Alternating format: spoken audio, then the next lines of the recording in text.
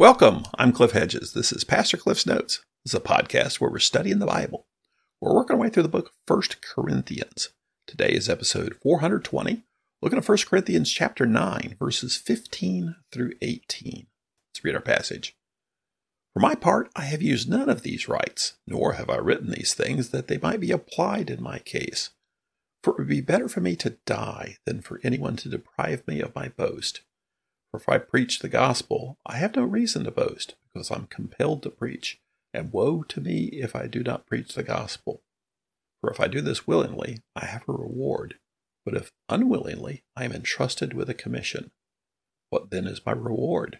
To preach the gospel and offer it free of charge, and not make full use of my rights in the gospel. This is Paul's first letter to the Corinthian church that we have, and it is written about 5 years after the founding of the church in Corinth. He is in Ephesus on his third missionary journey, and he's writing this letter to the church in Corinth because there's a lot of problems there. They've sent him a letter to ask him some questions, actually challenged a lot of his positions in the letter, and he's responding to that. The section he's dealing with has been talking about food sacrificed to idols. And specifically, he's been telling them, do not go to the pagan temples and participate in the feasts at these pagan temples. Yes, the idols are not real, and in that they're not real deities that they represent. And you are free to eat meat or any food, even if it has been sacrificed to an idol. But you better restrict your own freedom for the sake of others, because what you do affects other people. And it seems that this has been part of their issue with him, is they don't like that. And they're pushing back against his authority to tell them not to do that. And so they're challenging his apostolic authority. And one of the things they seem to be pushing against is the fact that Paul made his own way. He worked with his own hands and worked as a tent maker and didn't accept support from the church in Corinth while he was there. And in their view, that probably puts him as a third-rate apostle kind of person, because he should be accepting support from the church if he's really some highfalutin apostle. The Apostle Paul, everybody's heard of that. And if he's so high and mighty, he should be accepting support from the church. And so the previous section we looked at, Paul argued for his right to be supported by the church and said it is good, right, and proper for churches to support the apostles financially. But then he said it was his own freedom to not take that support. And now he's going on to explain it further. Verse 15, for my part, I have used none of these rights, nor have I written these things that they might be applied in my case. So he's argued very strenuously, very hard, that it is his right to be supported by them. But then he says it's his right to not accept that support. So he says, yeah, it's my right to be supported by you, but I haven't accepted that. And I don't want you to get the idea that my argument that you just read, saying that it is my right to be supported, I'm not saying you should, or I'm not saying I want it. So I'm not saying that should be applied to me. And he has this comment here, for it would be better for me to die than for anyone to deprive me of my boast. Now this is a debate going here. Some want to actually divide that into kind of an unfinished sentence. It would be better for me to die. And then with an actual separate sentence saying, no one will deprive me of my boast. And we just have to understand Paul here as best as we can from the time and distance and changing culture. Paul is not saying, I'd rather die than accept your stinking money. That's not what he's saying. He's saying, I'd rather die than not be faithful. Because all this is not how people perceive him as far as being needy, but it's his faithfulness to preach the gospel. And for him, he'd rather die than not be faithful in preaching the gospel. And I don't want anyone to deprive me of my boast. Well, what is his boast? Paul talks a fair amount about boasting, and sometimes he takes it very negative you guys shouldn't be boasting. You got nothing to boast about. Who made you so special?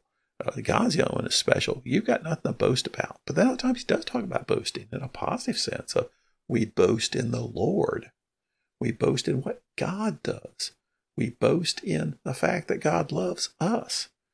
We boast in our weakness. We boast in our afflictions. Paul talks in Romans chapter 5 about boasting in our afflictions. And the reason for that is because our afflictions produce godliness in our lives. And so that's how Paul uses the term boast. So we got to remember that when we say, I don't want anybody to deprive me of my boast. Not that I'm boasting that I'm making it on my own. I don't need you guys to support me. No, his boast is in the gospel. His boast is the faithful preaching of the gospel. That's what it is. He doesn't come out blatantly and say that, but he goes on verse 16 and says, basically, here's something that my boast is not. He says, for if I preach the gospel, I have no reason to boast, because I'm compelled to preach.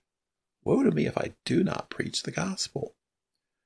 So he says, if I preach the gospel, I have no reason to boast. So his boasting is not in preaching the gospel. And the reason being is because I'm compelled to preach. And when he says I'm compelled to preach, it doesn't mean I just have this inner drive. I can do nothing but preach. What he means is the Lord appeared to me in person and commanded me to preach the gospel. That's why I'm compelled to preach the gospel. It's a command from God, not just an inner feeling. I think I'm being led to preach. Jesus appeared to him in person and said, Paul, go preach to the Gentiles. And so when he says, woe to me if I do not preach the gospel, what he means is I'm under divine judgment for disobeying a direct order from God if I don't preach the gospel. And this all has to do with this idea of not accepting their support.